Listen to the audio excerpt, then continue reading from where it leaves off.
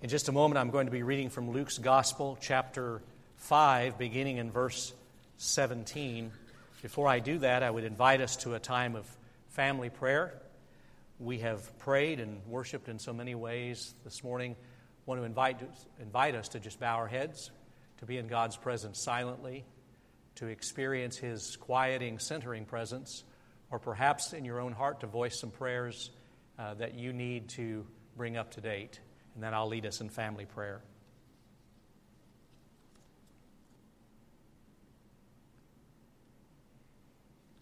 Eternal Spirit, it is so good to fellowship with you and with one another. We never get over the mystery of that, the joy and privilege of that. We pray that today you might help us to build our lives on foundations that last, eternal foundations. In your mercy, hear our prayers. In your power and in your time, grant us peace. Peace within our own hearts, peace in relationships with one another, peace among peoples and races, peace within our nation and among the nations. Today, bless those who serve in our armed forces, scattered all over the world. Bless their families while they're separated. Bless the leaders of our nation, of all of the nations. Bless our state and local leaders. Loving God, bless our homes today. Open our hearts to the Holy Spirit's message for our church as well as for us individually, that we might set sail, that we might have the courage to be your faithful and creative witnesses in this community. We offer our prayer and our lives in the name of Jesus Christ our Lord. Amen. Before I read Luke chapter 5, beginning in verse 17, I want to remind you that this is the final in the sermon series on Church Without Walls, what it means to truly be engaged in our community in a way that will create transformation. And before I read the scripture, I'd like for us to look again at the preferred future that we, the congregation, develop. This is the input we got around the tables in those wonderful congregational meetings several months ago. And this is what we said we want to be. This is the future that we envision related to community transformation. I'd like for you to say it out loud with me. Let's just say it together.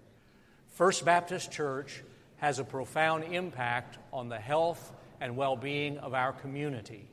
Spiritual, emotional, mental, social, and physical needs are met through innovative efforts and active partnering with churches and community organizations. We help people.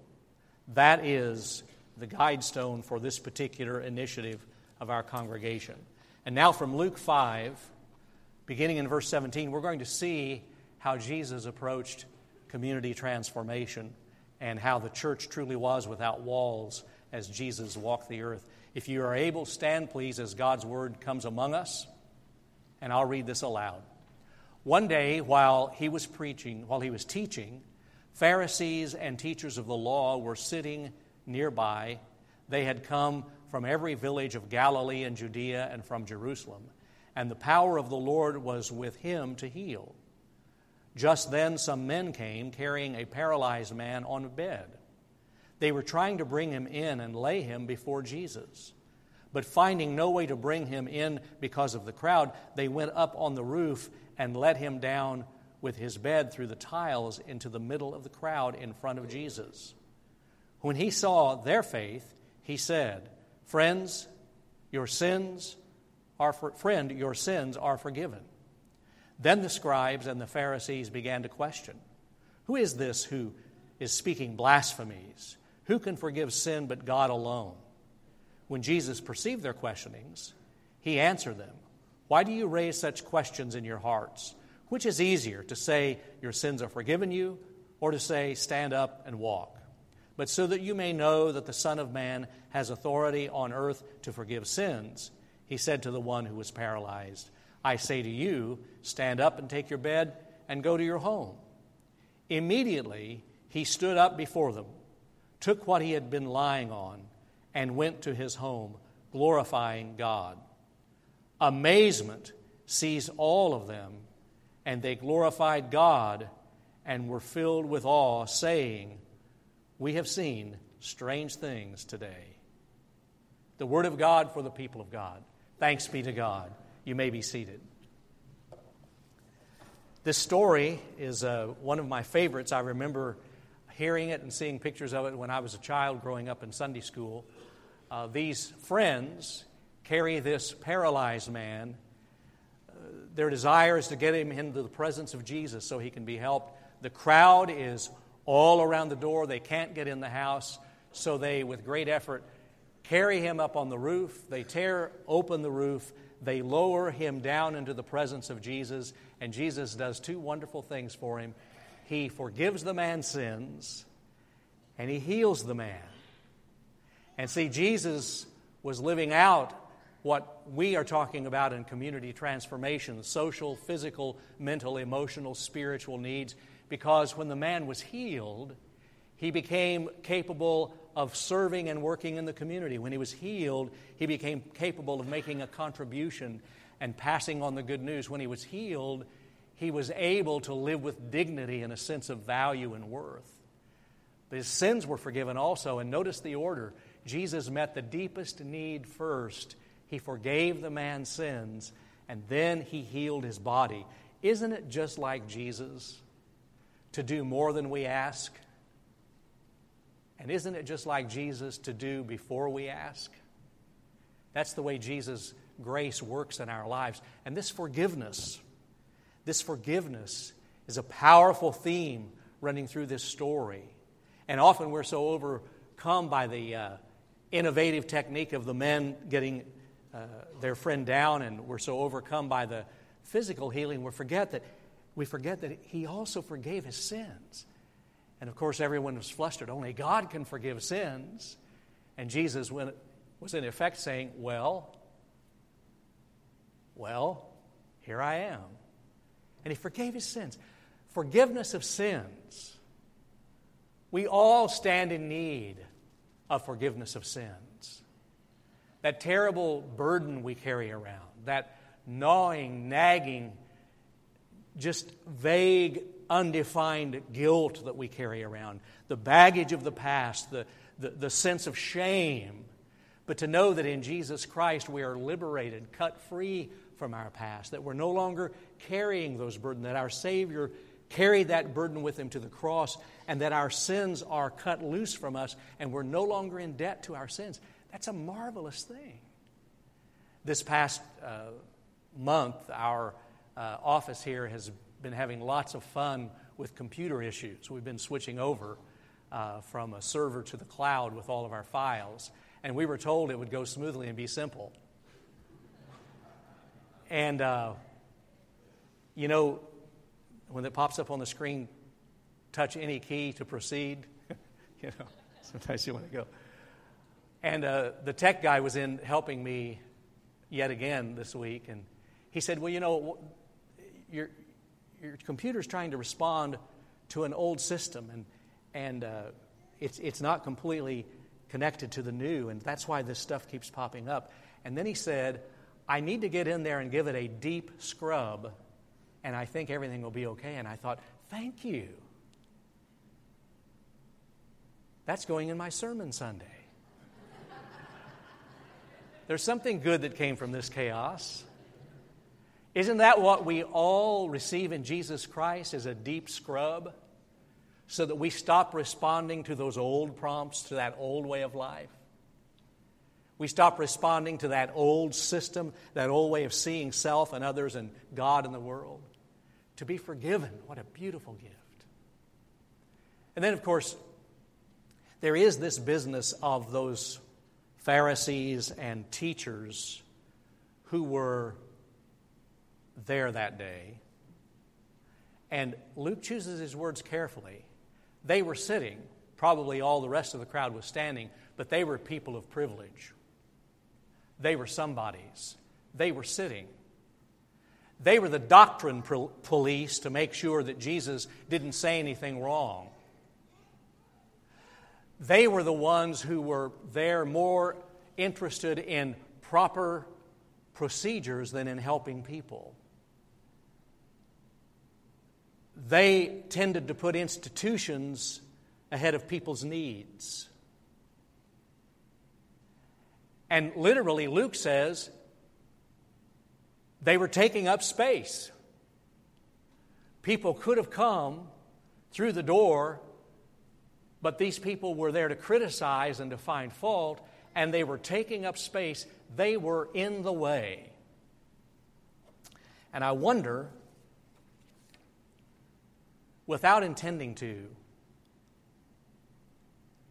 if we become more like the Pharisees and the teachers than the men who carried Jesus. Without even realizing it, we slip into a different character in this story.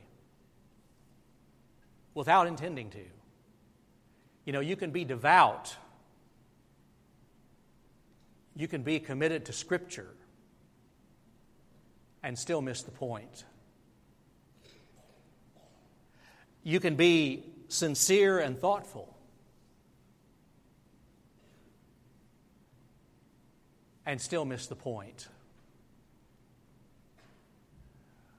We can be very committed to God and still be in the way instead of showing the way. We don't even realize it, but we've switched characters in this story. You want to be showing the way or you want to be in the way? One of the reflections of this beautiful story.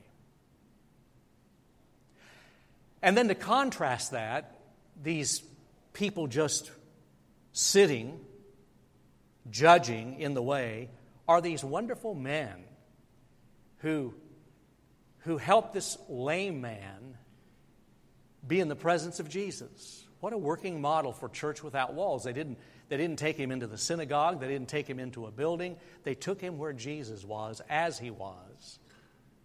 What a great model for First Baptist Church.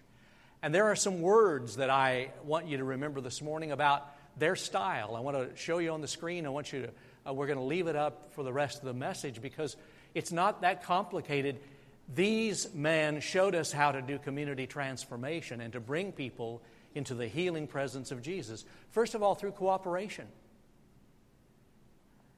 And as Brooke wonderfully pointed out, the gospel says, when Jesus saw their faith, not the faith of the paralyzed man, when Jesus saw the faith of the ones bringing him to Jesus, it's their faith that made possible the powerful healing. There was cooperation. Do you have any idea what we could accomplish if we cooperate? As Carol said in her testimony, it's each person doing our part. When I was attending a Baptist World Alliance meeting some time ago, I was privileged to sit in a conference by a man from New Zealand who had led the way in fighting the epidemic of enforced slave labor, of human trafficking. He led the way in battling human trafficking in New Zealand. And he was trying to describe why it worked, and he said, when you do kingdom work like this, it's like pieces of a puzzle coming together and all fitting. He says, you do the dishes, somebody else works on policy. Somebody else wins a person to Christ in personal relationship, and another person is a lawyer who works through the court system to make sure that policies stay in place. He said, everybody has a job. Everybody does her part, his part, and all of those pieces come together. And that day, I don't know how many men, Mark says 4, Luke doesn't say. Those men didn't all get on one corner and lift the guy's head. They didn't get on one end and just lift his feet. They all cooperated. It's so simple. Each did his part. And that's what it takes to impact this community for Jesus Christ.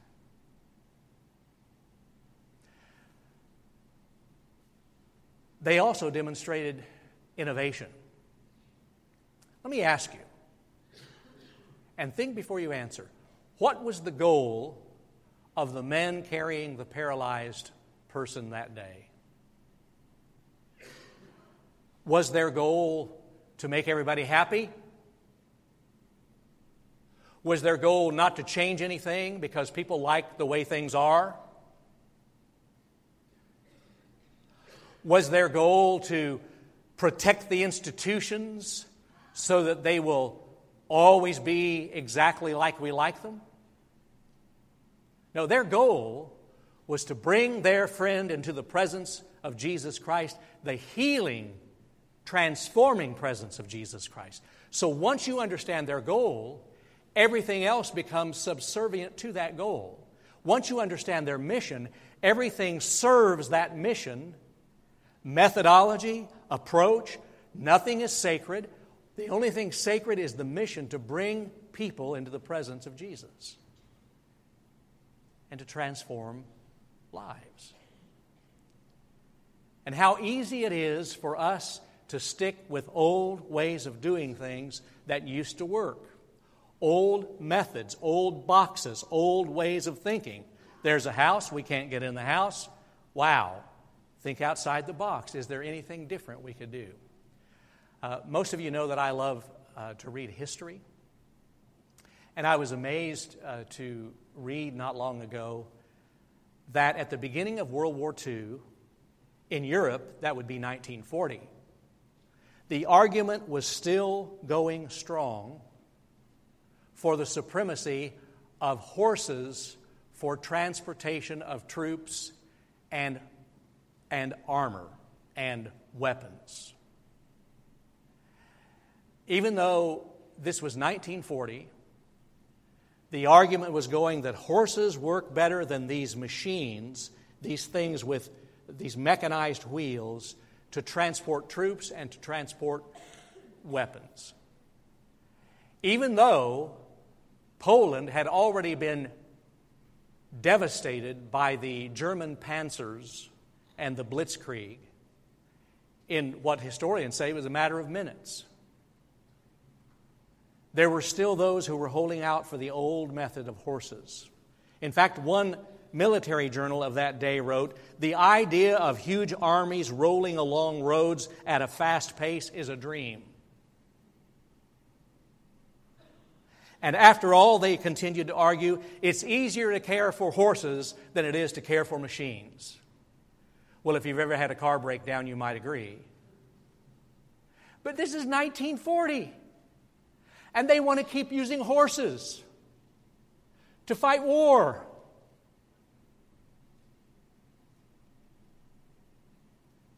How many horses would First Baptist Church need to let go of in order to do effective ministry in this community? Are there some horses we need to say goodbye to? Are there some rooftops that we need to tear open and just break protocol and do something new and different? You know, Graham Williams keeps saying in our setting sail meetings, don't limit God. You know what that means translated? First Baptist Church, tear open that roof. Do what needs to be done to impact our community for Christ. And there's a third word up there, hard work. Now think about the men who carried the paralyzed gentleman. First of all, have you ever carried dead weight? Somebody who cannot help himself as you move that person? Have you ever lifted a body that is completely limp and helpless? It is not easy to do. And besides all that, don't you suppose there were other things that these men could have been doing that day? You know, their wives probably had a to-do list. They probably had jobs. They probably had family they could have been investing time with. They had other places to be, other things to do, but they chose to set those things aside and to do this. I think if there's one piece of the whole effort in setting sail that we have not talked enough about, it is the fact that it is going to be hard work for us to be everything that God has called us to be. There's no substitute for hard work, for showing up, for doing the hard work of reading the email all the way to the end, to doing the hard work of thinking critically together, outside the box, the hard work of showing up when we'd rather sit at home, the hard work of dealing with complex situations, the hard work of just the energy and the attention it takes to be the people of God. It's hard work. And we need everybody. And we need everybody ready to work. Have you ever noticed that ministry in the community always sounds more neat and tidy when you're talking about it in here on a Sunday morning? Is it just me, or have you noticed that too? When it's in theory, it just sounds so exciting, but you know what? Real life in the community is complex and difficult. The problems seem intractable, the answers seem elusive, and people can be just downright aggravating. I don't know if you've noticed that or not. And it's a whole lot easier to sit in church and sing and talk about community ministry than it is to do it, because ministry is messy. It's just messy. Now, I want to read a quote, and I'm not going to tell you who said it. I want to see if you can guess who it is. People tire us out because they ask concrete things of us, and we feel the urgency of here and now.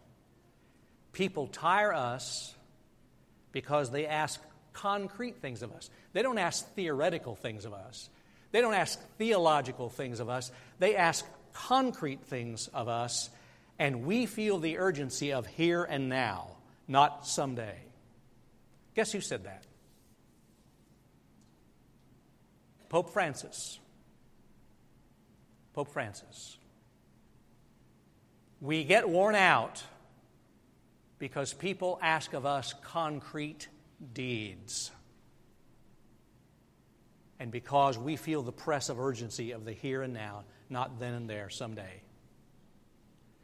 Do you see that the Church of Jesus Christ is perfectly positioned to meet both the concrete and the eternal needs of our community? The eternal needs of forgiveness and a relationship with God, the concrete needs of food and job training and dignity and respect and racial equity. The church is perfectly positioned to do both the concrete and the eternal. And Jesus is why we're doing it. We love Jesus. We watch Jesus. We see His kindness. We see His generosity, His compassion. We see His courage. We see His thoughtfulness. We see His willingness to sacrifice. And Jesus is our motivation. So there's just one question that remains. Do you want to be in the way or somebody who shows the way? It's simple. Let's bow our heads together. As we bow for just a moment, we want to ask you, first of all, if you have never made a commitment of your heart to Jesus Christ as Lord and Savior, to trust in Him, to invite Him in to do a deep scrub, to forgive you and to come live inside you, that's called conversion or getting saved.